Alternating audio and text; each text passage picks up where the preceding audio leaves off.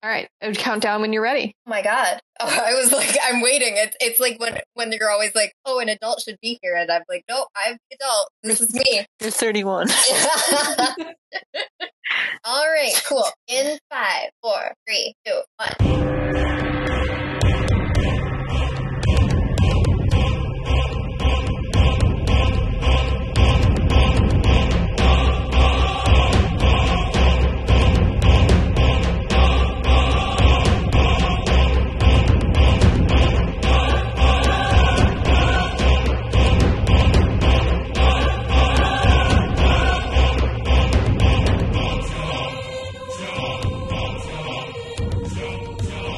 Welcome back to Vox Podcast, the weekly pseudo-academic roundtable of pop culture analysis with drinking and swearing. I'm your co-host, not Mav, it's Monica. We've taken over. Mav is not here this week. It's Monica and Hannah. How's it going, Hannah? Great. What should we talk about since Mav's not here? I don't know. Like we could go wild. We could talk about... I don't know. I actually have no idea. Besides what we're going to talk about, I live a boring. I was like, we're going to talk about how you really needed a stiff drink this week's conversation as the podcast with drinking and swearing. You know, it's very funny. I can't remember the last time I recorded while like doing anything approaching drinking anything other than water. Really boring fun fact for our listeners. I think I've turned into like someone else. I just was like knitting while watching like a BBC miniseries yesterday, and I was like, who have I become? I've taken up quilting, so somewhere in the past month, it was like we had the old people fuck episode, and I was like, yep, let's just go for it. Let's just embrace it early. I've learned that there's no difference once you get older between the person you are now and the person you will be later, so bring on all the fun hobbies that are usually coded as geriatric. Did you see that I made a gardening Instagram post this afternoon with all the plants I'm trying to grow in my front yard? Incredible. So I did that, yeah. Bird watching.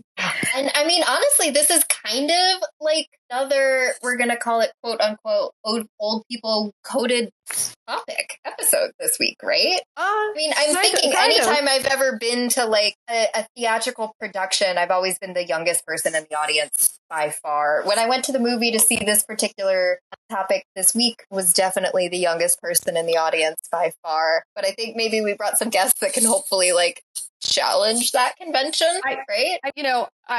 So that's a transition to say this week's topic is Hercule Poirot, Agatha Christie's famous detective. Not mystery fiction in general. We'll do that one day. But this is about one of the biggest detectives in all of literature. And it's funny because you know how I wasn't allowed to read a lot of like young adult fiction when I was in middle school? I discovered Agatha Christie and I read like all of her novels that the middle school library had. So I was an Agatha Christie fan before I was a teenager. I was still a preteen. I was like one of the youngest people in my theater to see A Haunting in Venice, which is how we're justifying this episode. But Monica, you found us some guests who are also like Agatha Christie super fans and maybe also hate Kenneth Branagh's mustache.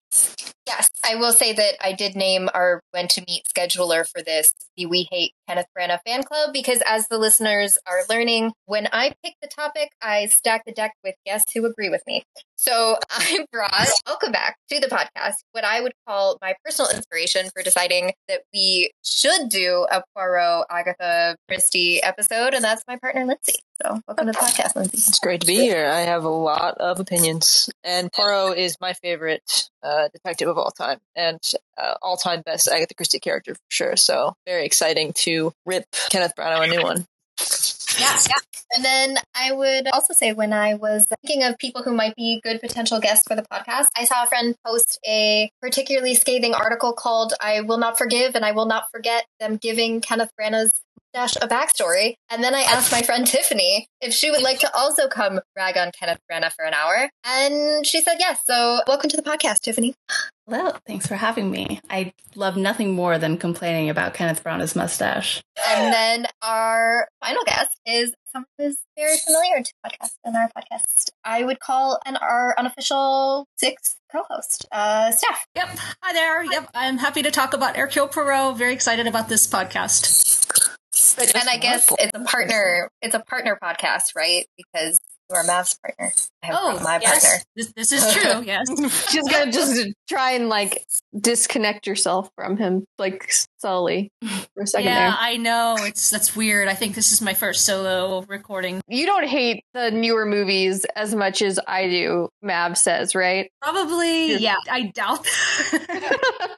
I was kind of a little, I guess, I wouldn't, hate is a very strong word. I don't know. I mean, I'm a big Agatha Christie fan. I read a lot of her books, like, in my childhood, actually. It's been a while since I've read any of, well, actually, I did read, Death in the Library, actually, recently. But, yeah, I'm just a general fan of Hercule Poirot. Maybe not quite as much as Miss Marple, but anyway. I definitely don't appreciate Branagh's mustache as much as others' mustaches who were portraying a Poirot. That's the extent of my feelings for that. I feel like more than the mustache, and this kind of happens in the same scene in Death on the Nile, is that they give him this like female love interest backstory, this Catherine woman, which just for all listeners who don't know, Hercule Poirot has no like backstory of any great loves in his life. The only person he expresses a remote interest in is the Countess Rosikoff, who he meets a few times, and he mostly just likes her because she's a villain, thinks she's very clever, and he never expresses an interest in women, ever. He expresses much more interest in his friend Hastings than he ever does in a woman. So I think there's a lot to potentially unpack there, but the fact that they canonically tried to make it heterosexual, I will not stand by that. I think they had the photo of it in the first one, in this first new movie. Like he Catherine, he gazes at the photo, and I was just like, this is the worst thing ever. No, you could tell they were going to go in that direction, and then they went full war backstory, which is also super incorrect, implying that he was in, I think, the First World War, because during the First World War, he was already a retiree, living in England during the war. That's when the Mysterious Affair at Styles take place. So very factually inaccurate. So let's back up for one second, just because unfortunately, not everyone who listens to this podcast probably knows Agatha Christie or Poirot like as much as we do. So Lindsay, you mentioned the Mysterious Affair at Styles, and that's like his first appearance, right? And then Agatha Christie just like wrote these novels for like decades. And Hercule Poirot is a Belgian detective retired from the Belgian police force, and now he's like the world's greatest detective. And anyone else want to talk about what like is important, you feel like is an important part of his core character, or like important, things people should just like know to understand and be a part of this conversation, even if they are only vaguely aware of like Agatha Christie or Poirot, if that makes sense.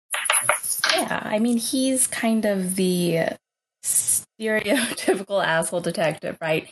He's vain. And when we say we hate the mustache, it's not that we hate mustaches in general. He's famous for his mustache, right? It's like perfect. He takes really good care about it. But really, it's the symbol of his obsession with himself in a lot of ways.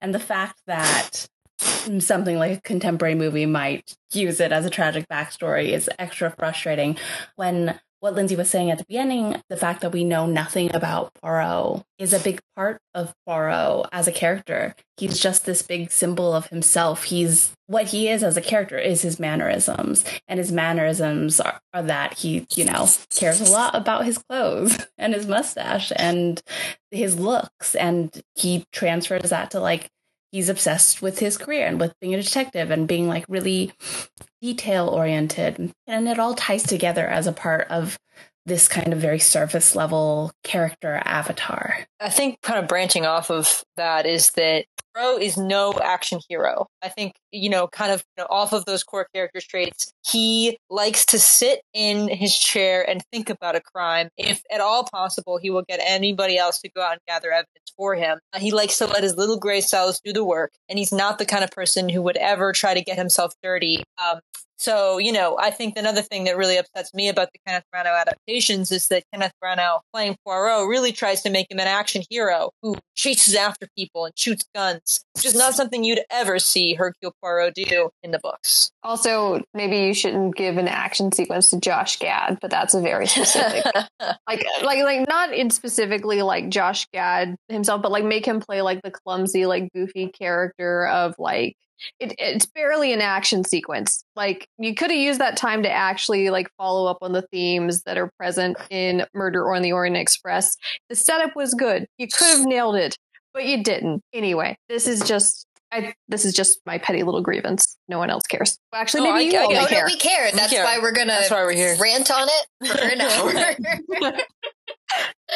And I think that this is a great way also for the listeners to learn a little bit more about Poirot and Agatha Christie in general, is if our guys could maybe talk to us about, their first introduction, the first books that they read, and their familiarity, and why this is a franchise that they hold so much affinity for, and why we all carry so much anger in our hearts about the Kenneth Branagh adaptations, right? Because I think you only get really angry about something you really love. I can go. I grew up reading these books. My mom loves Agatha Christie. She's her favorite author. She reads them in the Chinese adaptations. But when I was a kid, she bought me like a bunch of them from a garage sale, kind of those really crappy dime novel versions that have great covers, like the illustrated covers. And I don't know if I remember like which ones I read. I would just read them because they were there, and that's kind of what you do as a kid. But I always loved the Miss Marple books. I loved Poirot. And then I didn't start watching any adaptations until I was older, probably college, which are all interesting in their own way. They're all terrible in their own way, and some of them are kind of good. As for like the Branagh adaptations, I want to say that the newest one didn't bother me that much. As an adaptation, I don't think it's like a good interpretation of Poirot, but as an adaptation that stands by itself, as a movie, as a spooky Halloween thing, I thought it was fine. Like, I enjoyed myself at the theater. Would I really consider that a traditional Agatha Christie story with ghosts, ? Probably not. But I mean, the Nile was horrendous, like unwatchable. And the first one was not great either.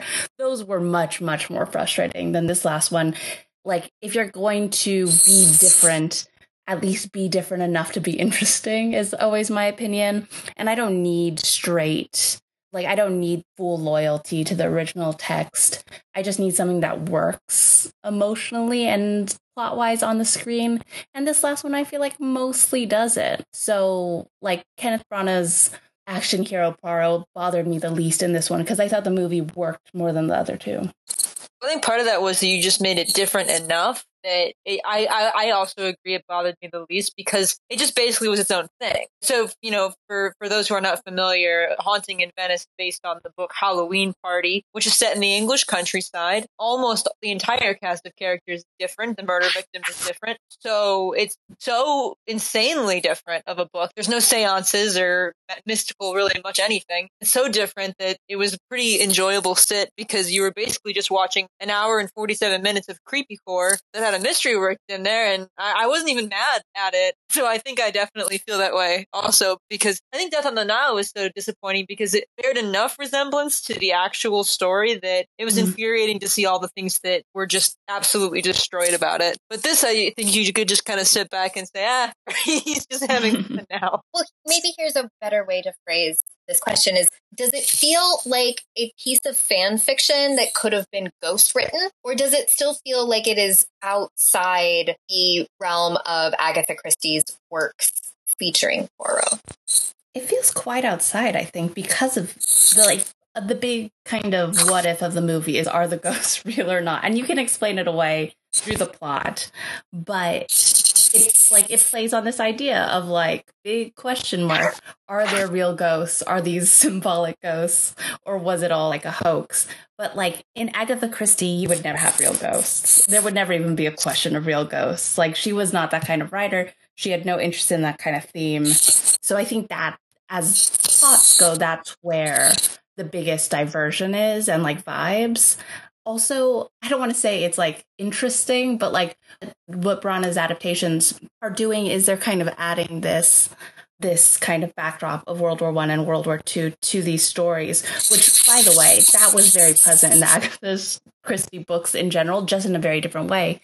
She was writing during World War II, and he's adding it in a much more kind of how we contemporary people tend to think of war fiction sort of way. And whether or not it works is another question, but it is, I feel like that is also a huge diversion from what Christie would have been doing at the time with how she, not just how she treated Poirot, but also like how she thought of British society, which is like kind of a one of the modern parts of Agatha Christie that we don't like, right? She's wildly classist and fairly racist in her books. Yeah. So I think just like the striations of society, the way that the text, this contemporary text treats the war and ghosts is all quite different from Christie or classic Christie. I feel like she rang a bell and was like, Hannah should speak on this. Yeah. Well, since you bring it up, like the thing that bothers me about these, less so with Hine and Venice, because I feel like it was more sensible of the contemporary moment around it and not just looking back at the past. But like Murder on the Orient Express, Death on the Nile, all the original novels are filled with racist stereotypes. Agatha Christie has a very imperialist view of the world. Like, you know, she was married to an archaeologist and like traveled, which gave her, you know, real life experience to write details of Poirot and other adventures out in the world. But also you can see like, you know, how she thought as a British subject. And I mean, one thing that Murder on the Orient Express did when like the newest one is it actually was like a big theme of the original novel is like America, right? Like America's diverse. There are all like sorts of classes and races in America, but like understanding that whiteness is a sliding scale. There's like no one who's not white to represent America in the original novel, really. And so like, you know, there were things he did to modernize it, but then he like just would not reflect on that big part of Agatha Christie. And I feel like when you're studying something, like when you're making a movie called Murder on the Orient Express or Death on the Nile, and you're adapting material that has that, you really need to think about that and consider it and how to, you know, talk about it in the year of 2023. Well, I suppose I'm being unfair. The year of 2017 and the year of like 2020. But nevertheless, the point still stands. So that's one thing that really bothered me about these adaptations. And actually an adaptation that I thought tried to do at least what I felt like, you know, Branagh should have done was, has anyone seen the miniseries, the ABC Murders from 2018, where John Malkovich actually plays Poirot? I feel like that actually, you know, like Agatha Christie, I actually was reading The Big Four, which, you know, I love that one. Screams like Orientalism, though. It's just basically like, she tried to write a spy novel.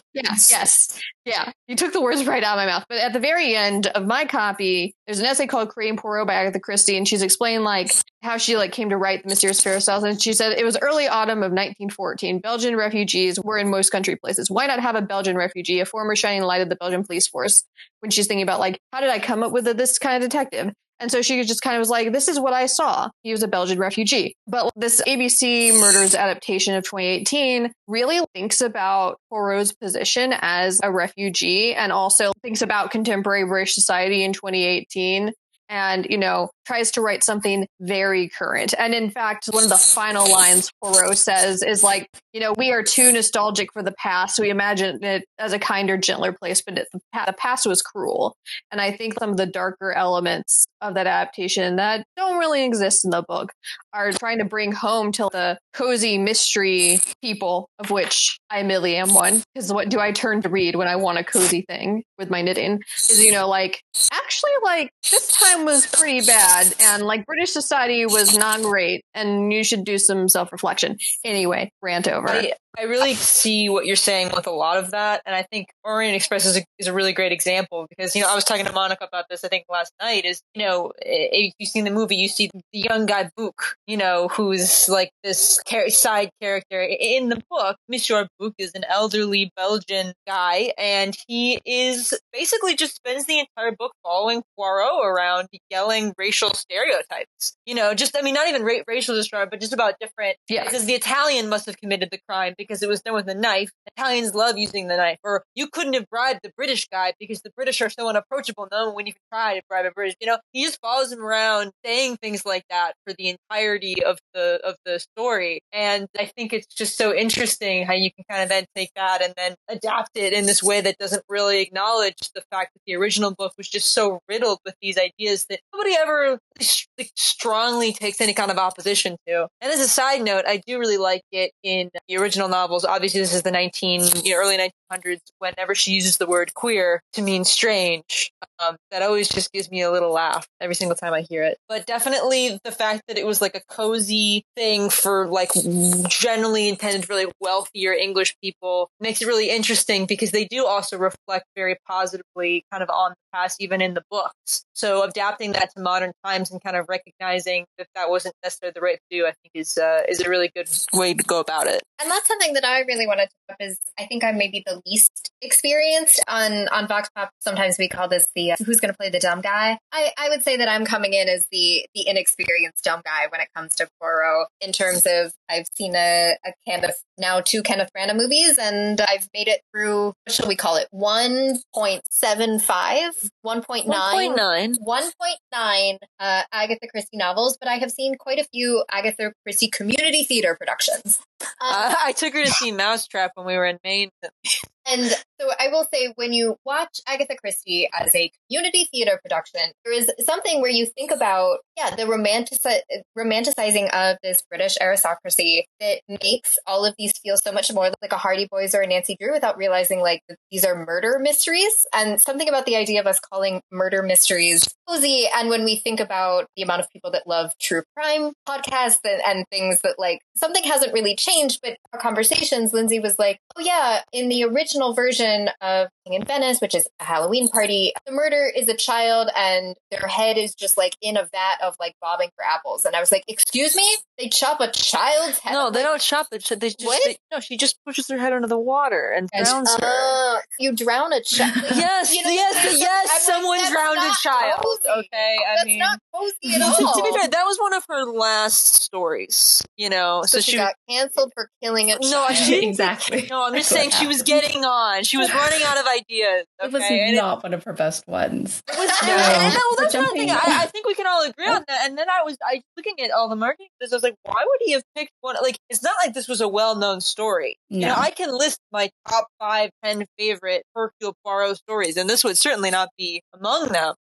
So I was like, and now seeing it, it's like, oh well, he wanted to just make his own thing, Sure. and he just stuck a name on it. But what was really funny though is I was at the airport and I saw somebody with a book, a Haunting in Venice book. Actually, I haven't gotten to the bottom of this yet. I was doing some research. I think because they're remarketing, Halloween Party as a Haunting in Venice, but are they actually changing the contents of the book at all, or is it just a Halloween Party with that name? Because Halloween Party doesn't take place in Venice; it has nothing to do with that story. So is it just the original story, but they just called it that?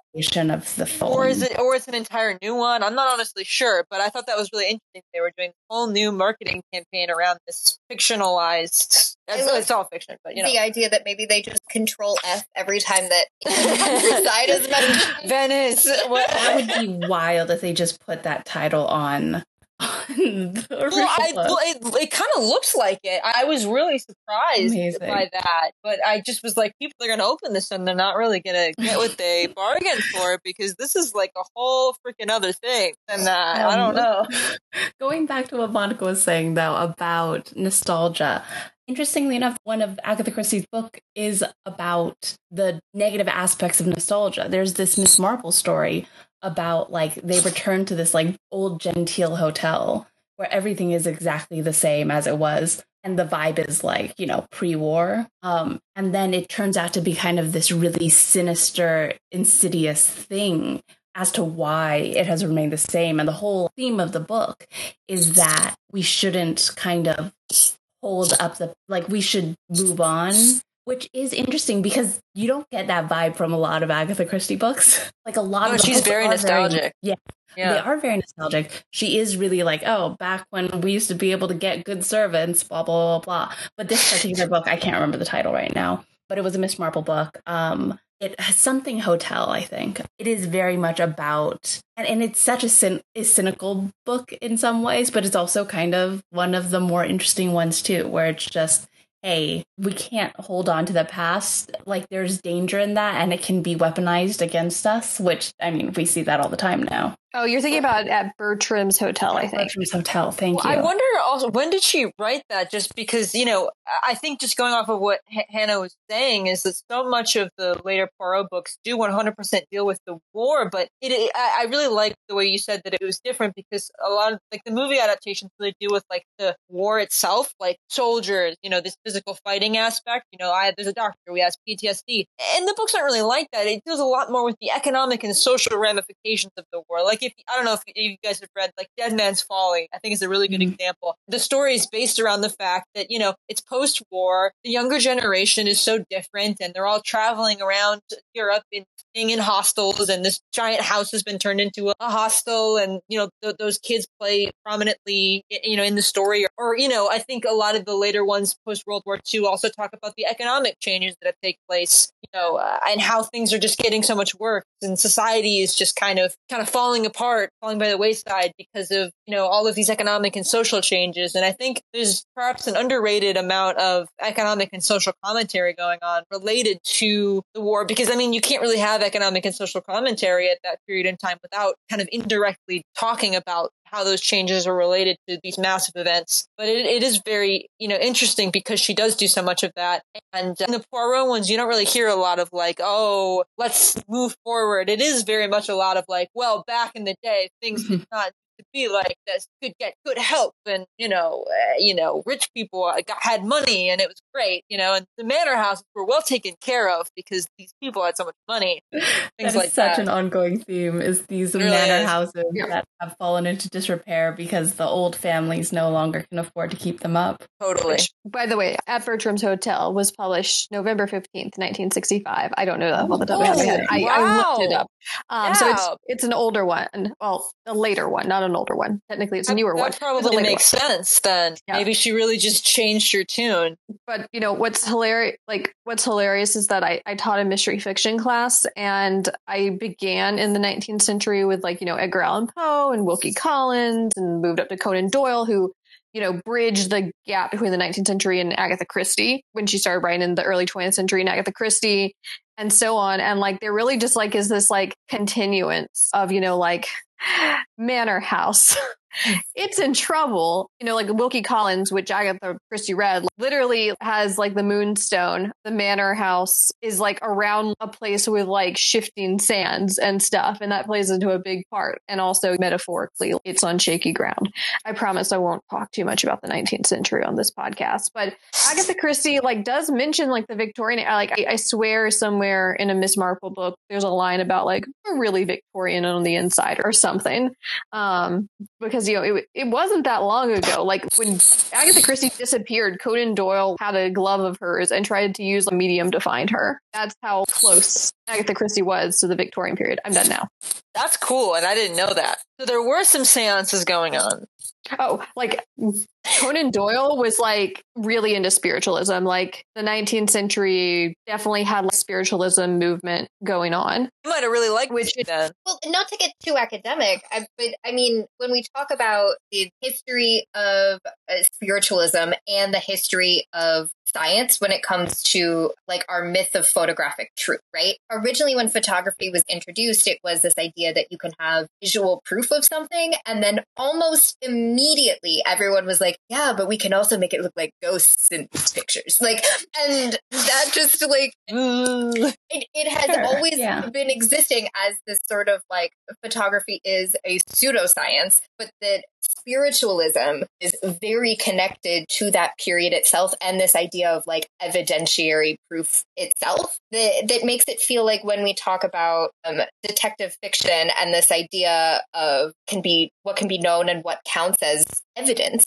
And maybe the reason that we also, the idea of these people can be so brilliant, right? That they can put all of the clues together. They can understand all of the evidence in a way that we cannot, that there is something that is maybe not actually visible, or it is all visible all along and we just aren't perceptive enough to see it. Yeah, Edinburgh, which is where Conan Doyle is from, is kind of the central, in my mind, on the literary aspect, the central birthplace of this, because all these huge scientific discoveries were being made at the University of Edinburgh.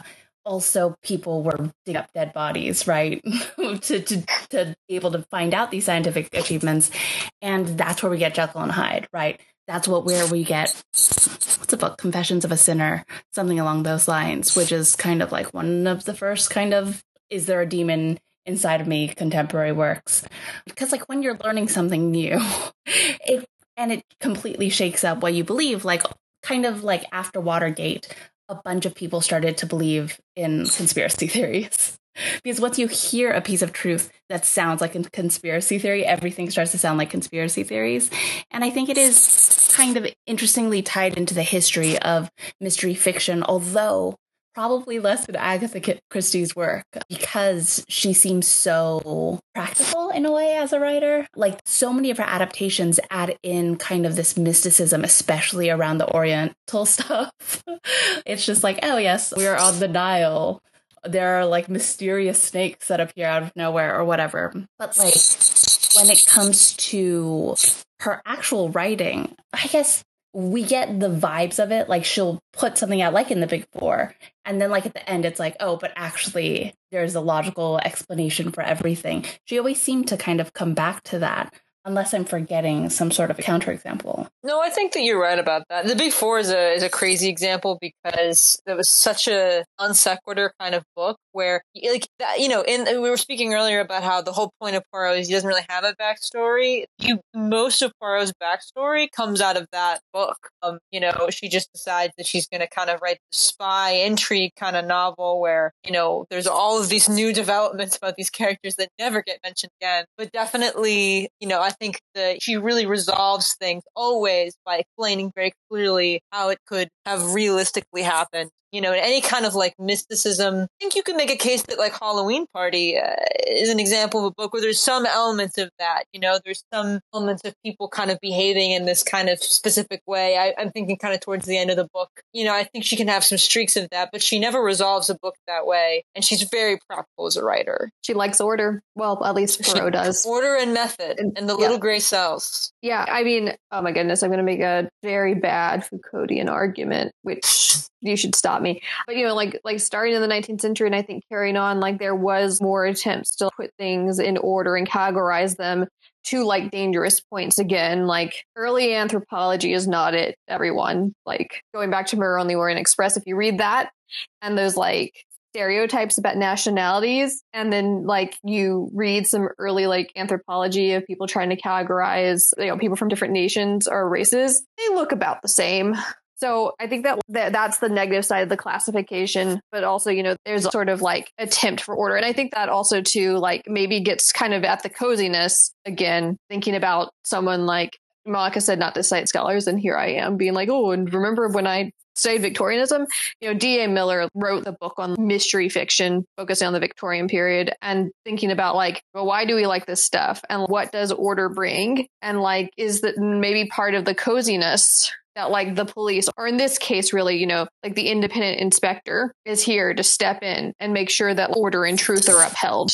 I do think that some of that comes from Brenna's monologue in the new Haunting in Venice, right? He talks a bit about if there are spirits, then there must be God. And if there is God, then there must be this idea of order and justice, and that bad people are brought to justice, which is the most heavy-handed. But I will say, Brenna does come from a Shakespearean background that loves to hit you over the head with what the message of things should be. So, you know. I will say, in these adaptations, Poirot, I think one of the other frustrating changes is a lot of like dark nights of the soul, where he's like very jaded in a way that he absolutely is not, even at any point in any of the books. You know, he doesn't do a ton of introspection ever. You know, he just feels the way he feels about himself, about the world. He does have a very strong internal sense of justice. He thinks that murder is abhorrent in pretty much any circumstance, perhaps excluding, you know, what happens at the end of Orient Express. And he's very firm on that, very consistently. And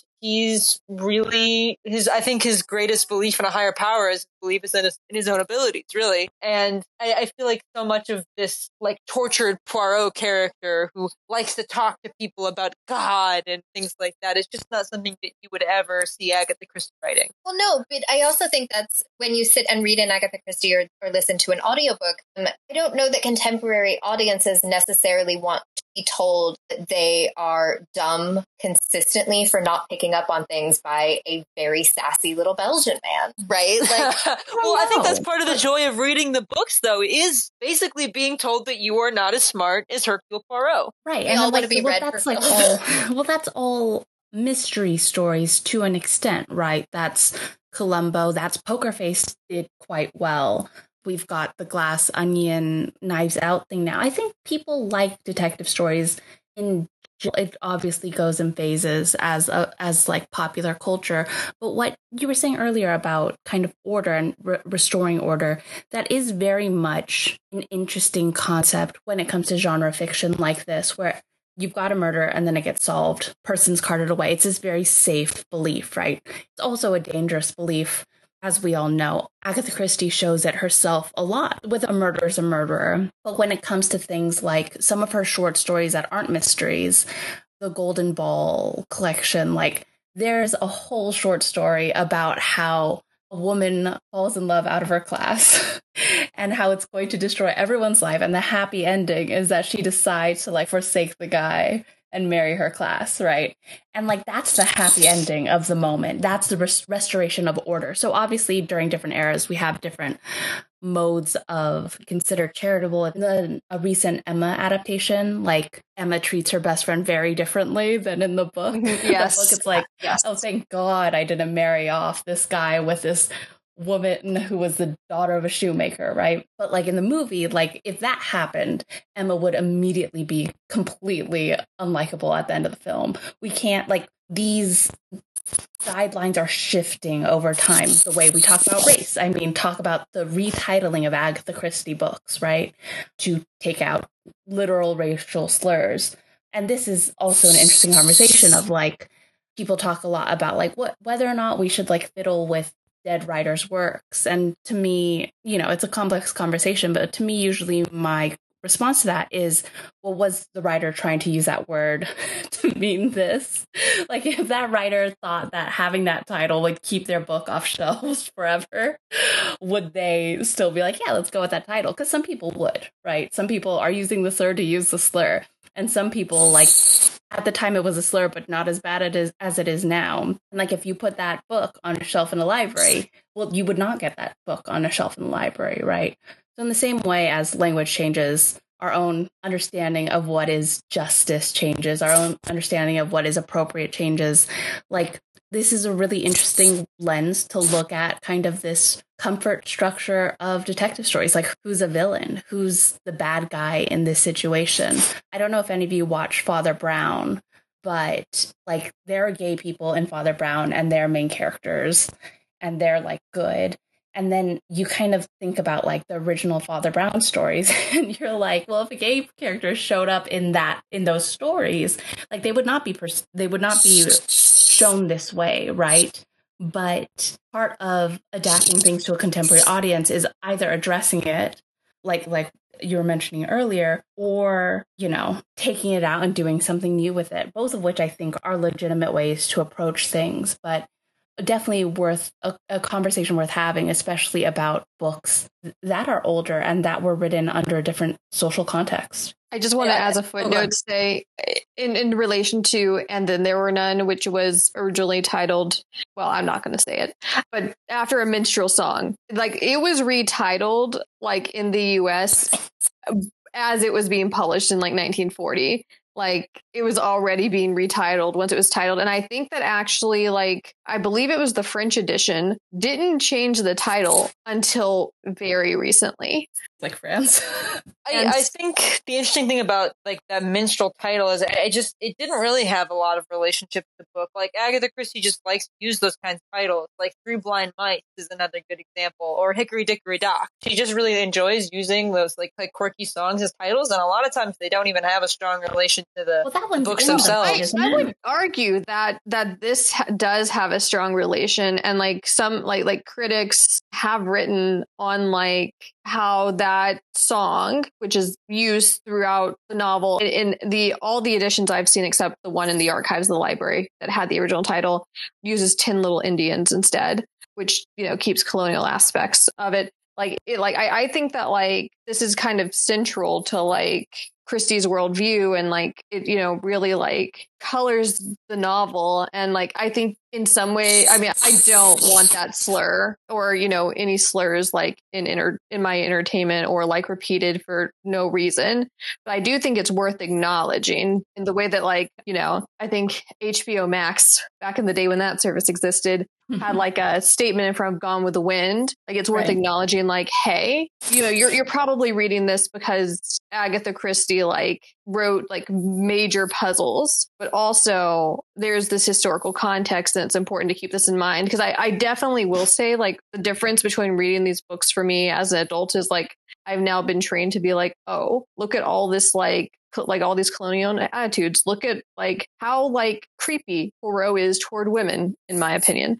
Like he like how do these men talk about like these women? Like let me analyze these like this part of the text. But whenever I was in middle school, I was just like racing through these, being like, how can I solve the mystery? Like who is the murderer? And I really wasn't thinking about what I was absorbing. So I think it's definitely like fair to kind of say. I personally feel like leaving the original text as untouched as possible is probably the best route. And I think Disney, has done a similar thing too with like their very old cartoons, is basically just saying like, yeah, obviously this is messed up that people are depicted this way or stereotypes were said this way. But, to just hide it away forever is the same as pretending that these things never existed, right? I think, exactly. I think it's undeniable that Agatha Christie, completely changed the game. I would argue that like I can name off the top of my head 3 of her reveals for her Poirot reveals that I think are the best reveals of all time ever done. But I do think that, keeping that in the context, Orient Express being a great example, there's so much stereotyping, there's so much kind of shittiness that goes on in that book, but like it's a really incredible story. I think it's worth acknowledging and kind of talking through. But, I can definitely see the point of like, keeping the original text original while still being able to have this important dialogue. I would say that for the book. I think I think it's a conversation about utility, right? First of all, like Disney, there's certain Disney things like Song of the South is not available. Like it is, there are certain texts that are so racist that they do just hide it away. And they had protests when Song of the South came out, right? But I think like the conversation about approaching these books with this conversation is about utility.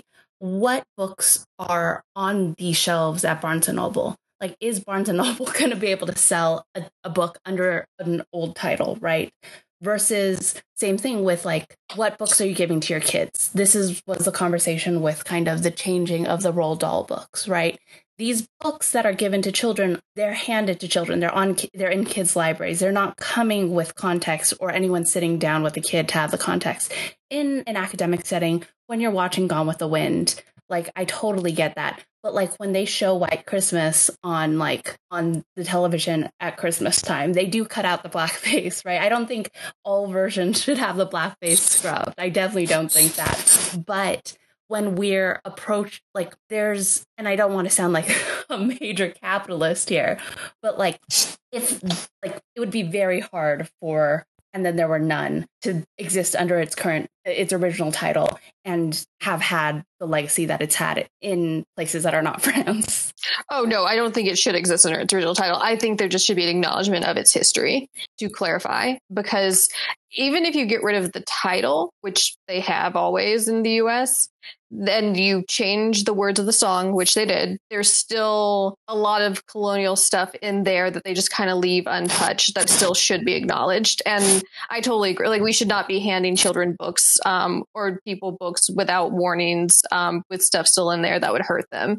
But I do think that like we still give Agatha Christie books to kids, and like there's a lot of like very racist stuff. And that's what I'm saying. Like I think we need to, like, I mean, if I were a publisher, I think it would be worthwhile putting like some acknowledgement of this up front, since it is there.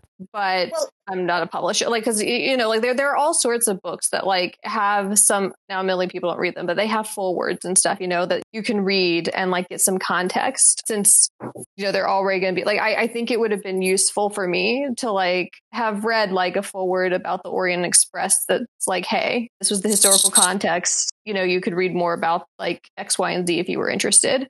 Because meaning that the Orient Express is not just a cute train story. Like, why is it called the Orient Express? Which I think brings me to this, like, when we talk about adaptations and we talk about the fact that we now have the chance to update or create commentary or engage with this material, why do we feel like the Kenneth Branagh films are still sort of not doing that, right?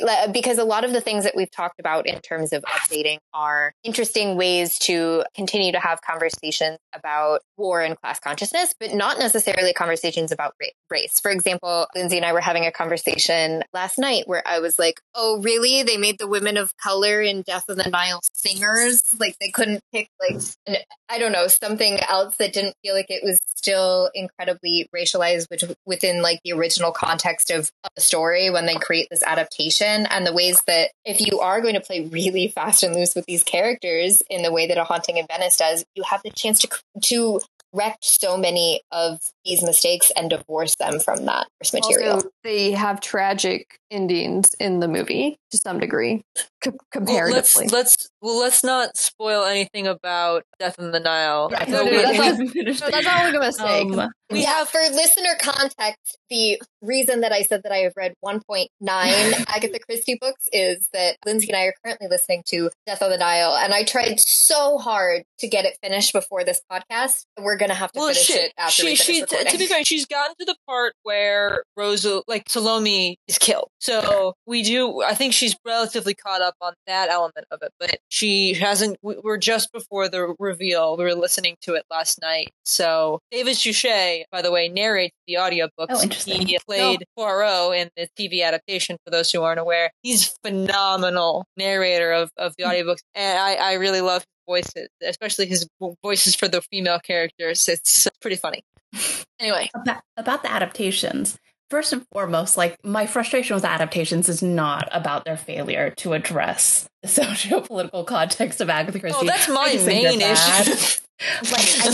There are those issues on the first two. I just don't think they work as movies. I think they're poorly done. I think they look bad, just bad.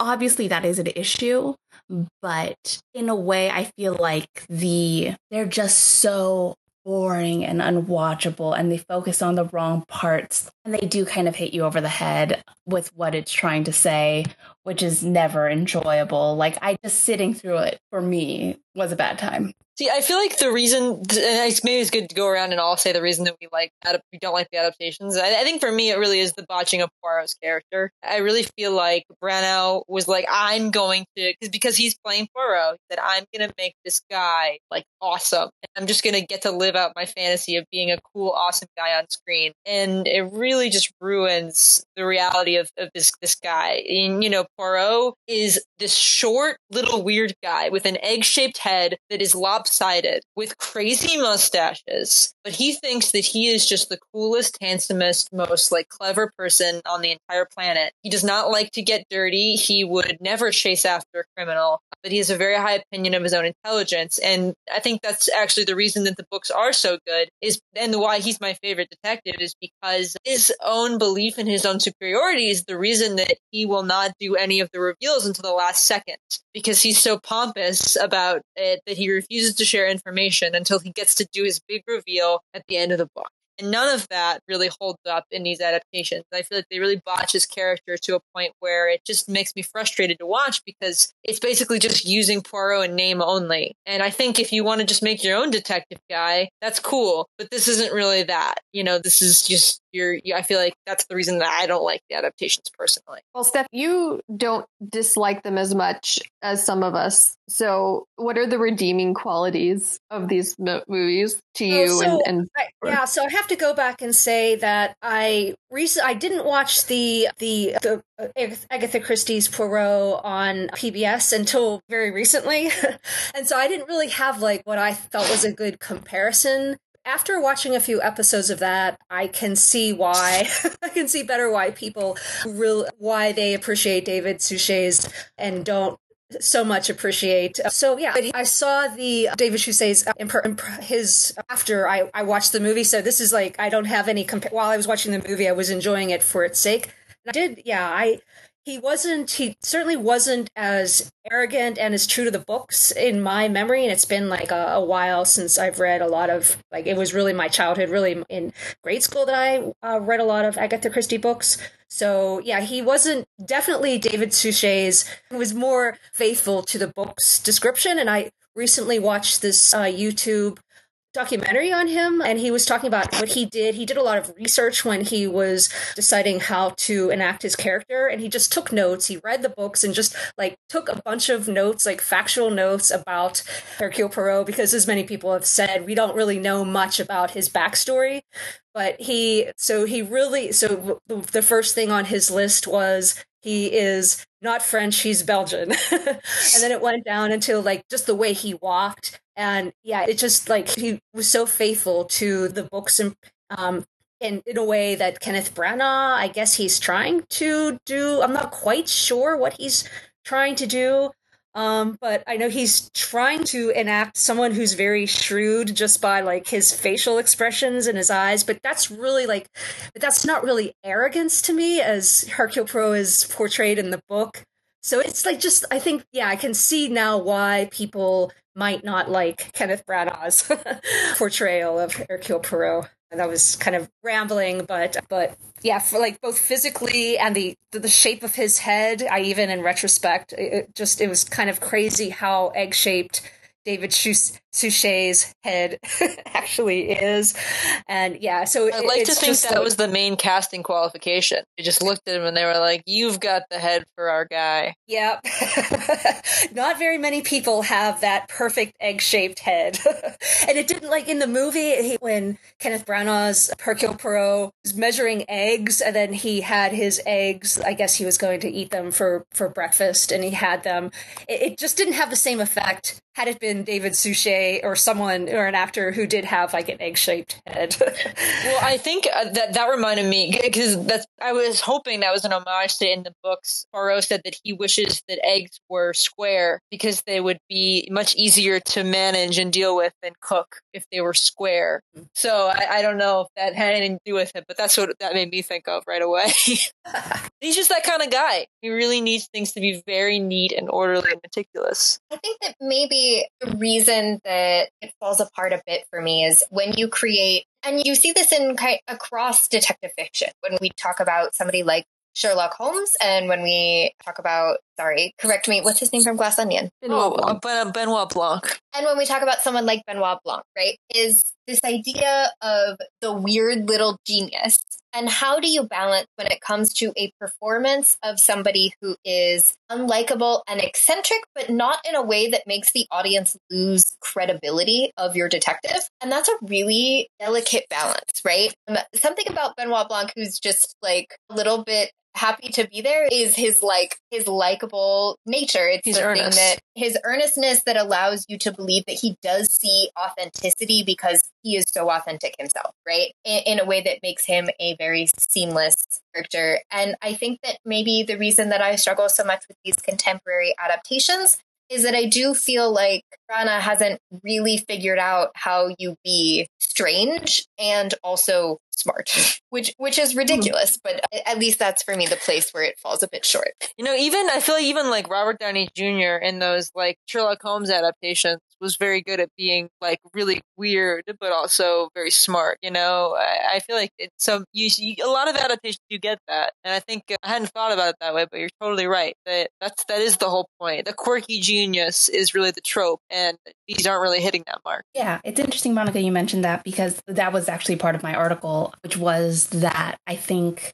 Branagh looked at the brief of Poirot and was like, oh, this is all mannerisms. Like, I need some backstory. I need a dark history, right? To like bring some meat into the role. But like, that's not what detectives are for. Like Echo writes about this, which is like detectives are just there to be slightly strange and familiar. So like, you know, Poirot always talks about his little gray cells. There's always a line about his mustache. Just so we get there, there's always the line about him not being French. And so we have these kind of familiar rips so we can go straight into the mystery and not have to bother with the detective. This is why we don't know about Poirot's backstory.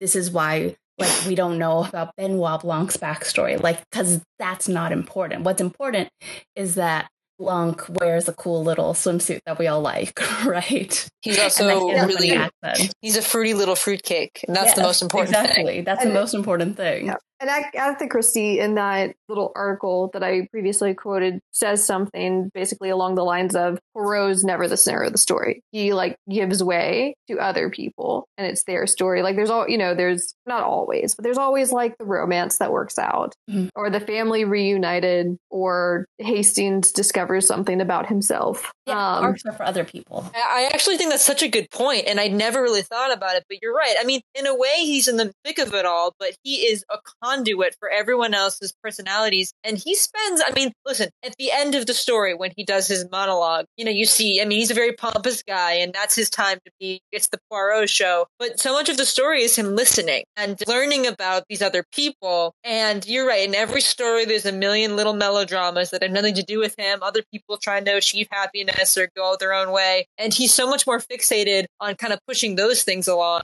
than he is about making the narrative all about himself. He's very pompous in a way and full of himself in a way, for sure. But I think it's such a good point to say that not actually the center of the story.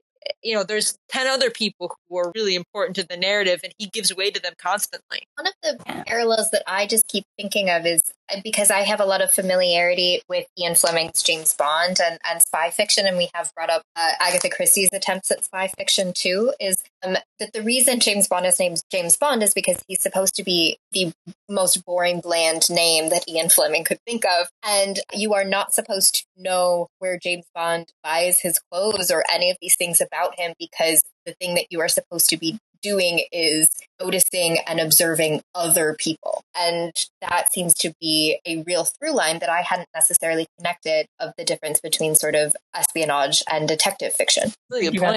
Yeah, it was a good point. And all I could think of was, that's another series I'd like to take some footnotes to. Oh, those books are I feel like even just without exception, when I was thinking, I'm actually saying that, just thinking about other detective stories, I think common threads throughout are, these detectives, they're really smart, but they're really weird, right? They're quirky, and they're not the center of attention. And I think that both of those are elements that make a lot of really good detective stories as good as they are, which I hadn't really thought about as much context of why these adaptations bother me so much. Because he really just said Poirot's going to be a main character, and he's not going to be quirky or weird. He's going to be the center of attention, and he's just going to be this weird action hero guy. So what we also learned is that spies are boring and detectives are fun.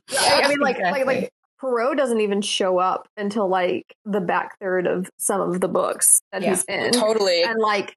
Cradle is a good example. Yeah, and I watched a couple of YouTube clips of Murder on the Orient Express 2017 to remind myself of some things, and I think Alfred Finney, who is in the Murder of the Orient Express in the 70s, he has a 20-minute monologue where he gives the solution and he gets his big moment. But it's really about the other people, because, you're watching Ingrid Bergman and other people react. But in this Murder on the Orient Express, Poirot's he ditches the, law and order stuff to really give that man an arc. And then same for Hein and Venice. And I really feel not Hein and Venice, Death on the Nile. I'm so tired that I'm forgetting what movie is when. I think that Hein and Venice is the one that puts him least at the center. It's still there, but Ariadne, Oliver gets some time, and it's a story about grief, and he and Michelle Yeoh get their back and forth. So it felt more weirdly, despite not feeling like a Poirot story, it felt more like a Poirot story. And even when evoking things like the plague in a time of, COVID, it felt more like he was thinking about the contemporary in a way that,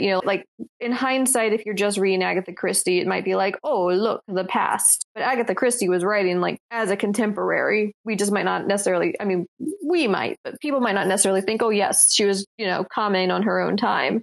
So in some ways, Hein and Venice was the most Agatha Christie of these movies to me, even though it was the least faithful. And also, for all the reasons you all cited earlier, it was not. But also, Michelle Yeoh was in it. Say this just kind of because this is the first time we've mentioned Ariadne Oliver, I think, which is kind of crazy considering how long we've been talking.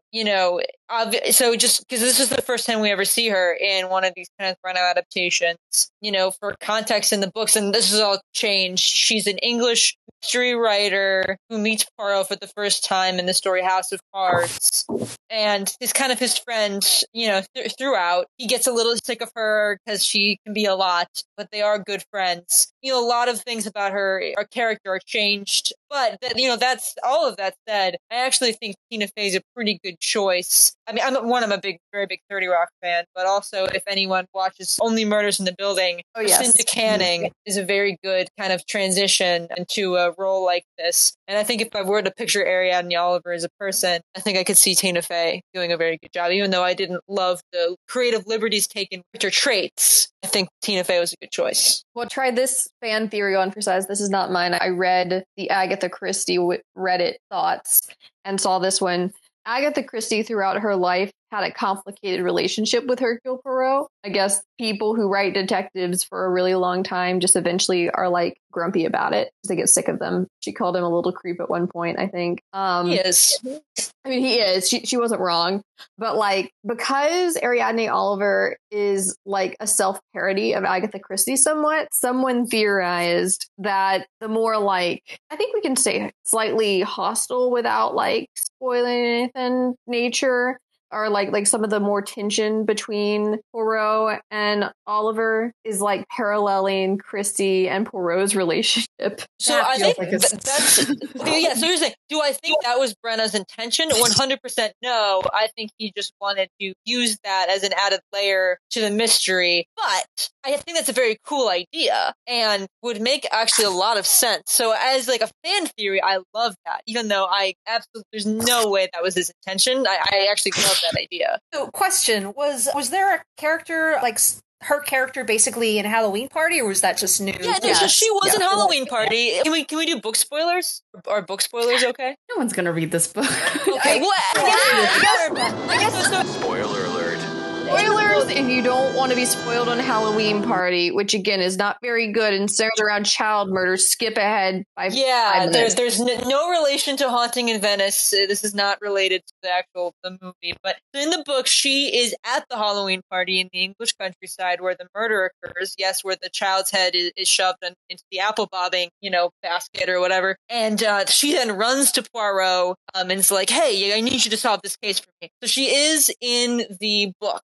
She appears, I think, in 4 or 5 of Agatha Christie's Poirot stories, and they consistently have a very positive relationship. Despite, again, I think he gets pretty frustrated with her because she can be a bit eccentric and she loves to talk. She also doesn't really she at no point has any kind of dwindling sales or anything like that. She's a very successful novelist.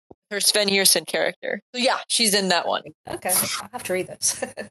It's honestly, if we tried to spoil Halloween Party, we would be here all night because that book has a lot going on. It has more drama than a Grey's Anatomy episode. Yeah, it's less about the actual. It's an experience. It was actually something that infuriated me. So I got into Agatha Christie because of my dad. He's a really avid fan. He read a lot of these books many years ago, and kind of me getting into them has been a resurgence for us both to talk about them. Because I said I read Halloween Party first time, he was like, "I'm going to read this." I can't remember what happened, and then I was sitting with him, and he was like, "I think," and then he was like, he guessed who did it. He was like at the beginning of the book still, and I was so infuriated that he managed successfully to get it because I didn't really know until kind of the reveal at the end. So yeah, I think you could probably detect it with context clues. Not one of her strongest. That's one way to put it. That is absolutely one way to put it. But also, maybe it's one of her strongest novels ever for the lulls. Just depends on what you want, I guess. Although maybe less about the initial murder, to be clear, and more about just how wacky the plot goes over time. I want everyone to know the very beginning. Child murder. I'll tell you this, just for people, and this is again a bit of a spoiler, so just keep that in mind. Not only is there one child murder, there's almost 2 child murder. Towards the end of the book, they try to kill another child, the murderer. So, just there's a lot of that going around. And it is the central point of the book. It's like the climactic element is that they're going to kill this other child, and Poirot stops it from happening. So, just if you're going to read it, just be prepared for some child endangerment situation. Yeah, I mean, I get that's one thing about Agatha Christie is that although the backs of the books do tend to warn you what the inciting incident might be, a lot of terrible things happen in these novels. And I actually, the older I get, the more I'm like, why did I think that this was the thing I wanted to read? Why did I find this comforting? Why did I want to I actually think that the ABC murder miniseries, once again, to sing its praises, because I discovered this yesterday, it's really interesting actually, because it's old Poirot and sad Poirot and feels the tragedy of things Poirot. And it's, again, I think that to some degree it's kind of some people probably won't like it because it puts him at the center, but it does so in such a way, and there's a sprawling enough cast of characters over the course of a miniseries instead of it just being a 2-hour movie. But I think that it really, I'm not saying everything works, but I think that if there was ever a time where putting him at the center of something really works, it might be this one. I think, though, just kind of going off of that element where talking about, how many horrible things happen in books, another thing that we don't want to talk about that happens on more than one occasion is that Poirot allowed another murder to happen, a murder that he would have probably prevented, but then almost actively chose not to. I think probably the biggest example for me, and this is a major spoiler for one of the Poirot books, this is a major spoiler for Appointment with Death. Planning on reading Appointment with Death, do not listen to what I'm about to say. Spoiler alert. But at the end of the book, he does his reveal, and the person who committed the murders was in the room next door, heard him give the reveal, and committed suicide. And he knew that the person was in the room next door, and that they would probably do that. And I'll say that there's also, I don't want to spoil this, especially for Monica, because I really want her to read this one, so I'm, trying to do this without any spoilers. There is an element of that kind of goes on at the end of what I think is perhaps the best ever Poirot story, which is the murder of Roger Ackroyd. So there's a lot of times when he condones that kind of thing or else doesn't stop it from happening, which is very interesting kind of in the context of this larger conversation. Which I think, is also... Anna, when you brought up the idea of why do we like such horrific things, this is another one where Branna really tried to hit us over the head with it in A Haunting in Venice, of children watch a scary puppet show and Poirot asks, is this too scary for children? And the response is, well, scary stories make the real world better. And I think that it was really a choice to make Haunting in Venice use a lot of horror movie tropes in terms of there are a lot of jump scares there. We're really going to lean hard into, instead of child murders, creepy child that is hanging out in creepy house, and the visions of things that creep up on you in mirrors and bathrooms, right? These are very much things that I'm expecting to get from a Blumhouse, low budget horror movie, and not from a movie where everyone in the audience other than CNI is 65, which arguably is maybe why one of the other couples that was in the matinee with us might have tapped out halfway through. I don't know. But I would say that it felt like perhaps a mismatch of a genre. But this idea of what are we getting from sitting through these horrific things? Is it that the real world is better? Or because I would actually think that it's not that the real world is better, but it's rather that these films tie things up in a nice little bow, which is actually more comforting. And so it's actually better to watch something perhaps more horrific than real life, because we don't all encounter murders at our fancy aging manor homes all the time, right? But it's really nice when we do go to a scary manor home, the villain gets caught, and then we can go about our day. I mean, I think that you're right. And also that the fiction allows us to imagine different worlds too. And maybe this world we don't want to imagine, or if we do, we have to put it in the book, because he wrote this movie during COVID and mentions a plague, but then it's just haunting in the background, right? There's no it's the scary story. And also weirdly, in a way, the children who die in the original novel are kind of they're also hidden in the background, sort of like the death of children's pushed to the side. It happened a long time ago. It was bad. It was in the past. We can move on now. We can just we just don't need to be haunted by ghosts. Like I feel like that's interesting in the context of like Christie, of like thinking like, well, can we like push the past away and like tell new stories and just completely ignore the haunting of the old bad stuff? I don't know. I mean, I'd hesitate to ascribe like any reason to like why we are brought to these types of stories. I mean, there's obviously a comforting aspect, and that is definitely a big draw, but like people will read the same book for different reasons, right? People find different things comforting, different things disturbing.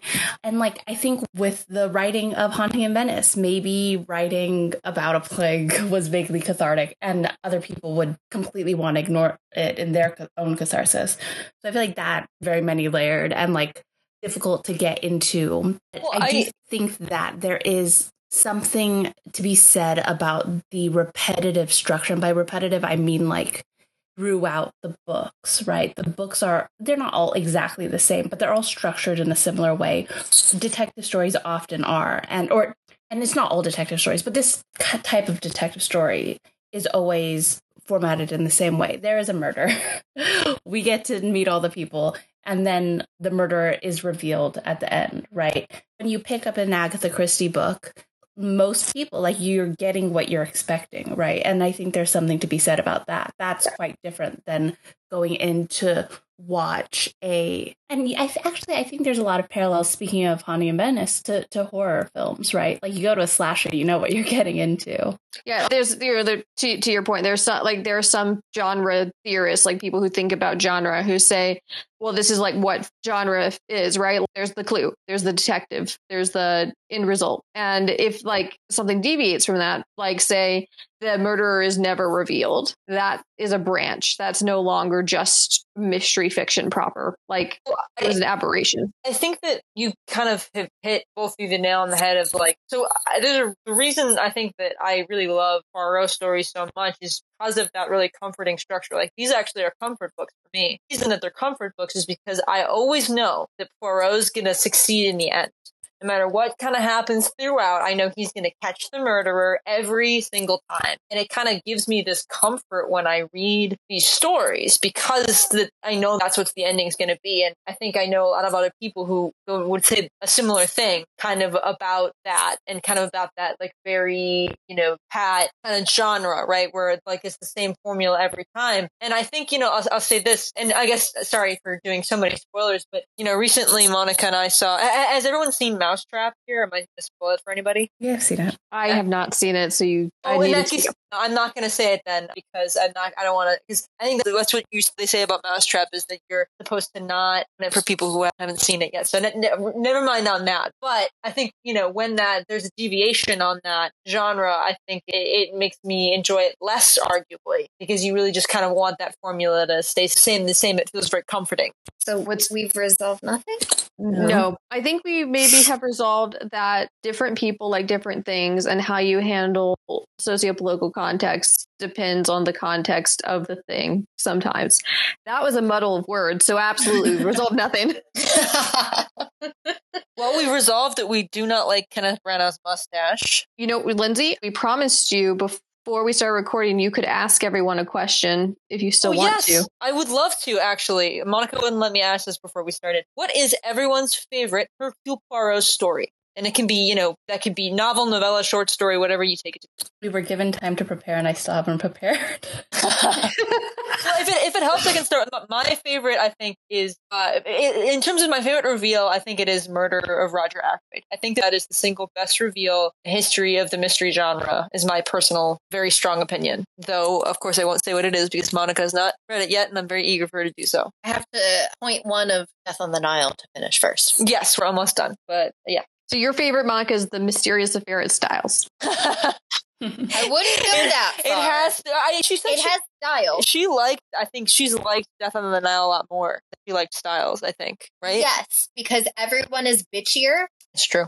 That's usually, given the amount that I try and bring up Gossip Girl on this podcast, how I decide whether or not I like content is privileged and unlikable characters are and how much they get what's coming to them. So for now, I'm going to pick Death on the Nile. I'm really excited for her to find out what happens. But what about you guys? What are your favorites? I would, now that I've thought about it, I think the Tuesday Club Murders, which is the Miss Marple short stories, they're kind of set up in this dinner party framework where like all these smart people have dinner together, and then like Miss Marple's writer nephew like invites her to be nice, and then they all like try to like come up with like a case. Each person brings a case in and sees who can solve it, and Miss Marple just solves all of them, and everyone's like, this little old lady.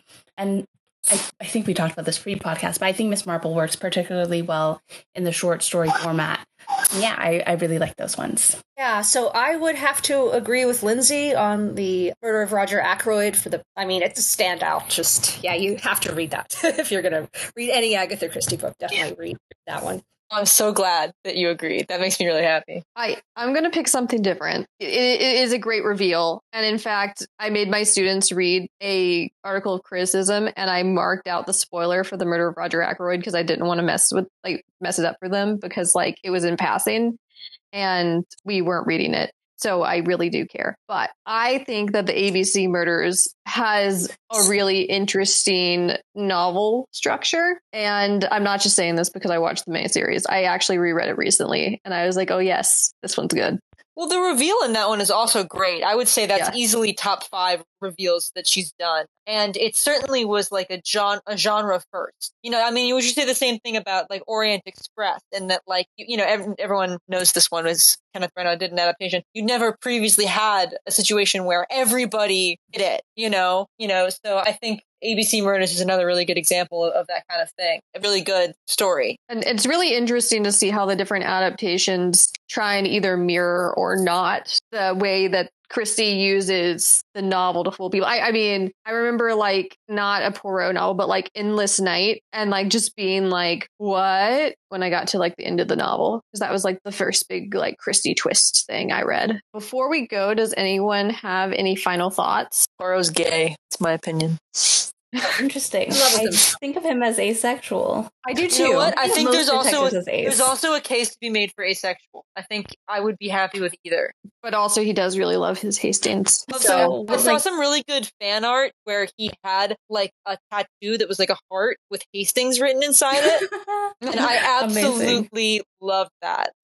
So question, like he calls, I noticed in the Agatha Christie's Poirot that he calls only men mon ami. Like why is that? Does anybody know? Because women aren't available to be friends. I can't come up with a better answer than that, really, because that's kind of what I thought. Men aren't people. No, I was just thinking that. No, they are his children. He wants them to confess to Papa Poirot, and this is what I mean. God, seriously, he does say that like verbatim. Oh my god, he's so weird. It's gross. This is what I mean when I say like it's just so embedded in the novel that there should be like a footnote that's like, this is not good. He is a creep. Agatha Christie said so. Publishers call me. We've resolved that for sure. But yeah, he's a creep. All right. Well, thank you for joining our what should be a now regular meeting of the We Hate Kenneth Branagh fan club. Is it a fan club if we hate him? I mean, I feel like he's done a couple of good movies, but then he also did this and Artemis Fowl. So like, stop letting that man touch literature. Much Ado About Nothing was good. Yeah, I was gonna say, he can do Shakespeare. Also, I don't hate his mustache. I hate how he treats his mustache. His mustache, like, literally was fine. I hate the backstory mustache. Yes, it is the concept of the mustache in the film that frustrates me, not his literal facial hair. That's okay. Acceptable. Yeah. But we covered some of this, but we should definitely do a mystery fiction episode, if only because I said I would do one like for 3 years and I still haven't done it. And hopefully some of you can come back and we can talk more about the conventions of mystery fiction and maybe more about Miss Marple because like she's great. Oh yeah, agreed. No arguments. I booked a show, Mav. Look at me. Okay. And now we just have to do the outro, Hannah. Okay. All right, let's try this. Okay. Thank you all for joining us. If you would like, thank you for joining us. If you'd like to plug something, you can do that now. And Lindsay, is there anything that you'd like to plug? It could be your social media, such that social media exists, or like things you want people to read or causes you care about. Oh boy, I don't really have anything to plug. If you want to follow my meme page on Instagram, it's at Lindsay_loves_memes. I post 10 memes every day, and they're pretty funny. That's all I got. Amazing. I mean, that's better than what I plug, which is nothing. Steph, do you have anything you'd like to plug? Thank you for asking, but no, not really. I'm not Mav, so I'm not going to be mad about that. Tiffany, is there anything you'd like to plug? Yeah, you can follow me on social media at Exploding Arrow. thepopverse.com. Check us out. We've got some pretty cool stuff, including an article about, Kenneth Branagh and the mustache. Thank you. Monica, is there anything you'd like to plug? Well, Hannah, since all of the social medias have kind of died and we haven't decided where to migrate to yet, started directing people to my letterbox. I don't know how I feel about it, but, I'm going to put my Kenneth Branagh watch list on there. So if you would like to follow me there, that's at Monica Marvelous. Great. As usual, you can just give up on trying to follow me anywhere. But, support an abortion fund. You can find one at the National Network of Abortions if you don't know your local one. Okay, so you can follow the show on Facebook at Vox Popcast. Honestly, I don't know, if X I think that's or it. because X is going to die and we lost Instagram. Maybe one day we'll go to the other side, and that's like a joke about Blue Sky I've seen people do. Maybe, yeah, I don't know. I think it's too much to do all of them. So we'll figure it out. We're not on LinkedIn. Don't try and find us there. You can find us on YouTube, though. We haven't updated anything in a while, but that's at on Vox Podcast. You can ring our bell, and maybe Mav will get excited again. If you enjoyed listening to the show, and we certainly hope you do, and I certainly hope I'm not screwing this outro up, you can find us on Apple Podcasts or anywhere else you get podcasts. I think a bunch of those have disappeared too, so I'm not going to try and list them. Spotify is a thing I've heard. Yeah, maybe we're on there. But you can give us a 5-star review and tell us that you like us more than we like these current Poirot adaptations. I would also accept 1-star reviews for Poirot adaptations submitted to IMDb or Rotten Tomatoes, but a 5-star review for us would be better. Yeah, so we also do shows about a bunch of other stuff in pop culture. I don't know what's coming up next, but you can by going to voxpopcast.com, where we post blogs and ask for comments, and then you can give us your opinion, and sometimes we select guests based on those comments.